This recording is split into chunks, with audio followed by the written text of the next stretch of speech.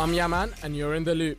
Liverpool manager Jurgen Klopp says he loves their derby with Manchester United as it gives people a chance to escape from their day-to-day worries for 90 minutes. The two big rivals meet at Anfield in the Premier League on Sunday, and Klopp hopes the fixture can be enjoyed by everyone, even those who aren't fans of the club. There are so many things that are much more important than football in life, but around these football games we all pull ourselves out a little bit out of this sometimes not so nice reality and dig into this game, and I really like that. That's when football is the most important thing.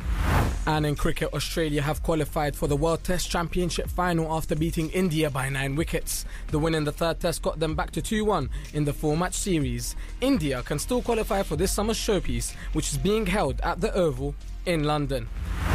7-time World Formula One champion Lewis Hamilton admits it's going to be a difficult start to the new campaign for Mercedes. Practice ahead of the season's opening Bahrain Grand Prix gets underway this morning, and Hamilton's team have struggled in adapting their car to new rules. The Brit tells Sky Sports News he expects them to be some way behind last year's winners, Red Bull, in the Middle East. I was hoping that the changes that we had discussed working on through the year would have fixed all the issues, and all the things aren't fixed, but they are fixable.